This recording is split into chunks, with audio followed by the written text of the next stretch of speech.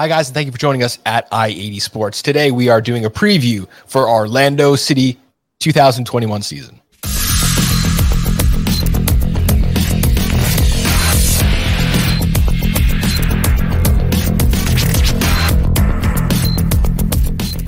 We're talking Orlando City SC. So to join us, we have Logan Oliver from The Roar Podcast. Logan, thank you so much for joining us. Tell us a little bit about yourself and pitch your podcast. How's it going, y'all? I am one of the three co-hosts of The Roar Pod, which is infamous in Orlando City circles. We like to have fun with what we do. It hasn't been the easiest road so far. We've been on air for about 5 years now. This is our fifth season. So we've been through the downs and also the one up. So you can find us at The Roar pretty much anywhere you want. We have the faces for radio and the voices for silent movies. So, you know, we're just out there having fun talking soccer. Love it. So when we talk about Orlando City SC, ownership, stadium, culture, history, we kind of lump that all together here. Let us know what we need to know about your team. We're finally good for once. I think that's the main thing. This is our 11th season as a club, 11th in Orlando, 7th in MLS. I had a few good years down in USL, won a couple trophies, and then kind of did not age well when we went up to MLS. Finally, in 2020, in such a weird year, Orlando City finally found some stability, finally found some good coaching. And so I don't know, a ton of people know about Orlando City, but beautiful downtown stadium, downtown Orlando. Great kind of bar district that people like to hang out right before games. Great atmosphere if you get down there. Flavio Augusto da Silva is currently the owner of the club. He made his earnings in the Brazilian education sphere. He built English language schools down in Brazil, and that's how he made his money. Then decided to wisely invest in MLS to help us get our MLS club back when we were in USL. And there's actually a lot of smoke that he's selling the club pretty soon to the Wilfs of Minnesota Vikings fame. So we're all kind of excited for that, I got to say, because Flavio himself has said he's the poorest owner in MLS. So we're excited to see what this team has become, and if it has a little more buying power behind it, what it could potentially grow into. So the fan base is amazing. You'll always hear us, the wall in a beautiful soccer-specific stadium. We are notorious in a lot of spheres. We do cause a ruckus, which is one of the groups of ruckus in the Iron Lion firm. But it's a fun time. It's you cannot go wrong going to an Orlando City game. All right, so let's talk about the 2020 season, because last season you guys went 11-4-8, 40 goals scored, 25 goals against, and a lot of it was in the back of some young players. You had Chris Mueller, 10 goals, 7 assists. Daryl DK, 8 goals, 4 assists. Nani, 6 goals, 5 assists. You had Benji Mitchell, 5 goals, 2 assists. Mauricio Pereira, 2 goals, 8 assists. And Ruan with 4 assists. If you had to sum up the season in just a couple words, what was the big storyline? What was the big theme of 2020? Relief. Oscar Parejo was the big thing. Finally making the playoffs for the first time after 5 years of trying.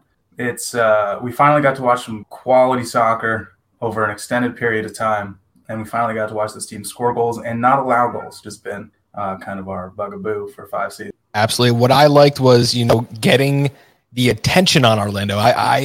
We've all seen Orlando play in the past, but I think especially with MLS's back, the spotlight was on Orlando, and I don't know that that's ever been there before. I liked watching them in primetime games, the only team playing on a Tuesday or a Monday night. I absolutely loved it, and the guys stepped up. You had Mueller, Daryl DK in prime time. Orlando shined. I see I got my purple lights on here. You guys were so much fun to watch. So for me, it was almost like they're coming out, like the coming out party for Orlando.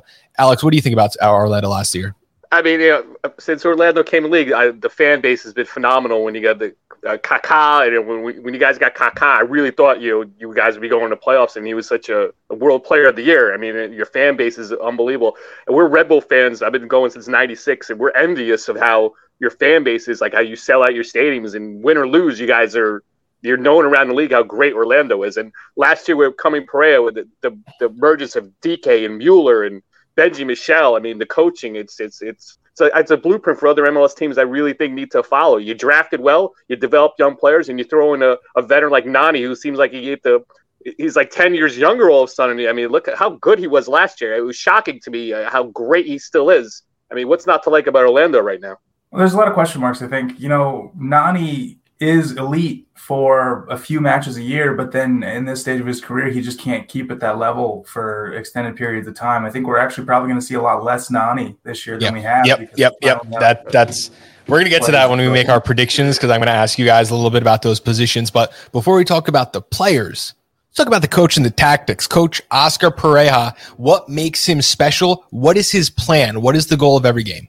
Well, he actually had a few different plans last year, depending on who was available. And it really depends on Joao Moutinho's health at the moment, or any left back.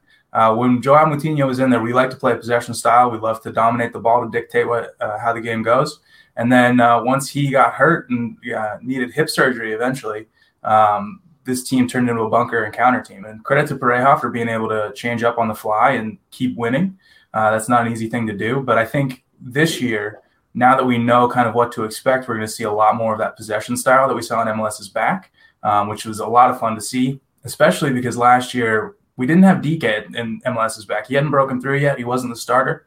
So now that we will have hopefully an established striker up top, we'll be able to see that possession style with a lot more end product, which I think everybody will know. So let's get right to it. I've made a little depth chart. This is not from someone in the know. This is just my prediction of what I think could be happening during next season. And let's talk about that striker position, because you got Alexander Pato up top and you got Kindele waiting in the wing. So out of the striker position, what could we expect? And are you guys excited to have Alexander Pato, someone who seemed like he was going to be a world superstar for a few years there, and due to injury and some movement, maybe that never came to his full expectation? There have been Pato rumors for 6 years. Yeah, you're right. Yeah, Back when we were still in USL, we actually played against Milan. It wasn't Milan. He was in Brazil at the time. In a friendly, they came up and played us in Rollins College, which is their little dinky college in Winter Park, Florida. And there were rumors that Pato was coming then. And there's been rumors every time he leaves the club. So now to have him probably a few years later than we would have liked, I think there was a lot of disagreement in the fan base when we originally signed him, because he is older, does have a lot of injury issues, has not been super great. He's been good. He's been solid. I think he's going to be a solid MLS player. The big question is how much is left in the tank for him. And like Nani, can he produce consistently? Because Nani's a match winner on his day, and Pato can be too. We've seen him score a few goals here in preseason already. But if he can't do it for the whole season and DK doesn't come back, there's some questions there in the depth of the striker pool as to exactly what they can provide. Absolutely, I agree. Now, I love Pato. I like his play style. I was a big Milan fan those 3 years when he was putting in 15 a year. He got benched there. He went to Brazil. He traveled around the world, it seemed like. Ended up in China, scored 2 15-goal seasons in a row. Brazil, where he played the last 2 years, he only had 18 starts over those 2 seasons. I believe he'll be 31 when the season starts. But if he has some left in the tank, I think he can contribute and be one of those double-digit goal scorers for you guys. And when you got Nani on one side, Chris Mueller in another, 10 goals would get you in the playoffs pretty easily from Alexander Pato. So let's now move back and talk about those wingers. Nani, Chris Mueller are, polar opposites in where they are in their career.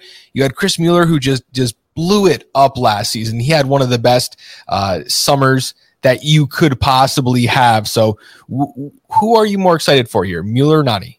It's definitely Mueller at this point. I think Nani's already said he's not resigning, so it's kind of the swan song for him in Orlando this year. Mueller, I think if you'd asked Orlando fans in 2019 if that was possible, that 2020 season, they wouldn't have said that. It looked like he had kind of hit a wall there. He was running on a treadmill, and Pareja really brought something else out of him, and you saw him do things he never did in his first 2 years as a pro.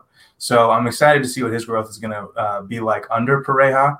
And now we have Sylvester Vandervader right behind him, who's a guy who's been ripping it up in the Dutch league for a few years now, and is actually going to provide a lot more pressure on him to keep that starting spot and potentially to raise his game a little bit more. Chris Mueller was not only paid in the fans' love and becoming kind of a MLS household name. I don't know how much, I'm going to put that in hand quotes. I don't know how much an MLS household name really exists.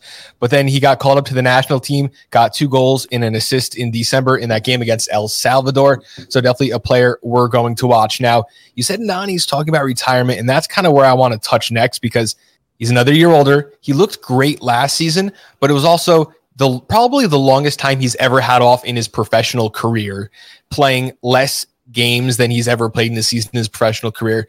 Do you think that that's going to weigh in at all, if that maybe sparked a little extra life, that last burst of fresh air in his lungs towards the end of last season? Yeah, I mean, I'm interested to see what he does after he leaves Orlando. He's made it pretty clear he's not coming back. So I think it's definitely sparked something in the front office where they went out and signed Alexander Alvarado at the tail end of the summer window of 2020, and then brought in Vander Vader, who can also fill in on that side. So the club is definitely preparing for him to leave. But I also think spelling him and keeping him, that was a decent amount of games last year. He was more consistent last year than he was in 2019. So if they can rotate him a lot more and keep him fresher longer, I think this club can do a lot more with Nani playing fewer minutes, as weird as that sounds. I got a quick question. Benji Michel, where do you see him in this lineup? Getting minutes, starting? Where do you see him? Because I like his game. He shows some signs of he could be a double-digit scorer, I think, in this league if he given the opportunity. What do you think on him? I like his play so far, what I say. I love Benji Michel. I've been watching him since he was in college. I loved his game in college. There was actually a saga where we didn't know if we were going to be able to sign him. He was kind of moonlighting with other MLS teams in the offseason. So I was really happy we got him. He's a great sub off the bench. Vander Vader obviously muddies up that depth chart on right wing where he normally plays. The question is, was Pareja going to use him up top? He predominantly brought him on late in games as kind of that pacey option to stretch back line and get a counter goal, which he was really good at last year. Excellent. His goals per 90 was ridiculous for the amount of touches he got. So there's a lot of things to like about Benji. I think the question is, can he earn that PT with a lot more competition for those spots now? Obviously, you have Pato coming in, you got Vander Vader. He can fill on the left wing. You got Alvarado. There's just a lot of forward talent in Orlando right now, and Benji really doesn't fit the possession style. Like, he just doesn't play in the build-up as well as those other guys. So I think the question is he going to be able to adapt his game to maybe improve there to earn more minutes, or is he going to be kind of a pacey goal-scoring option that's going to get rotated in every handful of games? Absolutely. Now, when we were talking before the game, I remember pulling up the graphic and I said, wow, you guys, your midfield is deep. Let's talk about how the three midfield positions, who the players are, how they're going to line up, and where you think they are in the pecking order. Because we have, in my depth chart, I do have, Mauricio Pereira as kind of the number 10. You got Rosell and Pereira. You got Junior Urso, Jegson Mendez. How do you see these guys in the pecking order, and what positions in midfield, what space do you think they're going to be occupying? Well, Pereira, he is the 10, but he's kind of an unconditional. He's a weird 10. He's a guy who's going to track back. He's a guy who's going to 2-foot you in a challenge. We saw that in the playoffs where he got sent off. He will attempt to break your leg. He's kind of a mean little guy, which, you love that kind of defensive effort out of a number 10. But he's able to connect the passages of play. He's great at opening up lanes for other people. He's a very clever player. A lot of fun to watch. But after him, we really don't have another creator who looks ready to step in for him. So I'm interested to see what we do with the first two games in the season when he's suspended for attempting to break an ankle. You say that so nonchalantly. It's awesome. It's like, just attempting to break an ankle. That's cool. Really angry when it happened. But, 6 months later, it's a lot less salt in the wound. The question is, what do we do when he's out? So Andres Pereira is a guy that I really like. He has been filling in for him kind of in a more advanced number 8 role as kind of the creative number 8. He didn't play there for the U23s for some reason. I don't know what Jason Kreis is thinking there, but none of us know what Jason Kreis is doing at that tournament, to be honest with you. So you're not alone, trust me. Well, having to watch Orlando City Soccer with Jason Kreis on the touchline for was it 2.5 years, 2 years? Yeah, we all saw that coming. But Pereira has kind of been the guy who steps in there. The interesting thing is we didn't have all of those players available a lot. I think it was 3 games we had all of our central midfielders available. And in that, Pereira decided he was going to go with Uri and Urso, and that kind of fits the possession style. Mendez is kind of that 1B to Uri there at the number 6 spot, but he doesn't really have the passing range. He's not quite as fluid. He's more of a destroyer who's going to sit back there and also try to break your ankles. We've got a lot of just aggressive people in midfield. And then Urso is that kind of traditional box-to-box. He doesn't do anything flashy, but we probably don't win as many as he's done out there. He's just a very smart player. I like him. Urso's very underrated to me. Yeah, he's very for your team. I think Urso was very underrated. A lot of people don't know how good he was and how important he was to your team last year. I agree. So let's talk a little bit about the defense because they allowed 25 goals last season, which was good. You had a good, solid defense. Here we have Giammartino out on the left, Ruan on the right, and Antonio Carlos, Robinson Jensen, and Schlegel. Wait, you don't have Schlegel? You don't have Schlegel in goal there, Bob? What happened? That was a joke, Bob. That was a joke. He's got no play. I got it, man. I got it. And sorry, Robin Jensen. I don't know. My autocorrect got Robinson Jensen. Yeah, that's his new name. So, how do you see this defense? This defense is weird. So the way Pareja likes to play will often leave those center backs on islands, and both Janssen, Schlegel, and all three of Janssen, Schlegel, and Carlos are very athletic, which is great. They're able to clean up back there and kind of keep things steady. But while they had a lot fewer goals allowed last year, they only kept, I think, 3 clean sheets. You could basically chalk up a goal for us, a goal for the other team, and then whoever got to 2 won the game. That was just kind of how it played out. You knew a goal was coming. They were pretty bad on set pieces was their big bugaboo. Their big issues. Anytime there was a corner or a free kick, you were kind of terrified. They were fantastic in the run of play, though. I think only Seattle allowed fewer goals in the run of play last year. It was just those mental breakdowns that cost us a few clean sheets and a few more points in the table. So cleaning that up, I think, is going to be huge for us and how far we can go this year, and will kind of dictate our ceiling. But there's also a lot of questions with depth. Obviously, Moutinho's out for the foreseeable future. He's hopefully going to be back sooner rather than later, but we don't have a left back behind him. We've got Sam Gleadle in at trialist for preseason right now. Kyle Smith will fill in there probably to start the year, but just not a lot of options you'll love back there. Juan, though, like Junior Urso, I think he's a guy who this team really doesn't hit those heights without. His pace is fantastic. He might be running a 4.340 on a bad day. This dude is amazing. Wow. A lot of the game plan is to get him behind the back line to the end line and just win a foot race to get the ball squared. So, I think this team's going to be a lot of fun to watch this year, but the defensive depth is kind of the biggest issue for me this offseason so far. We only have 3 senior center backs on the roster.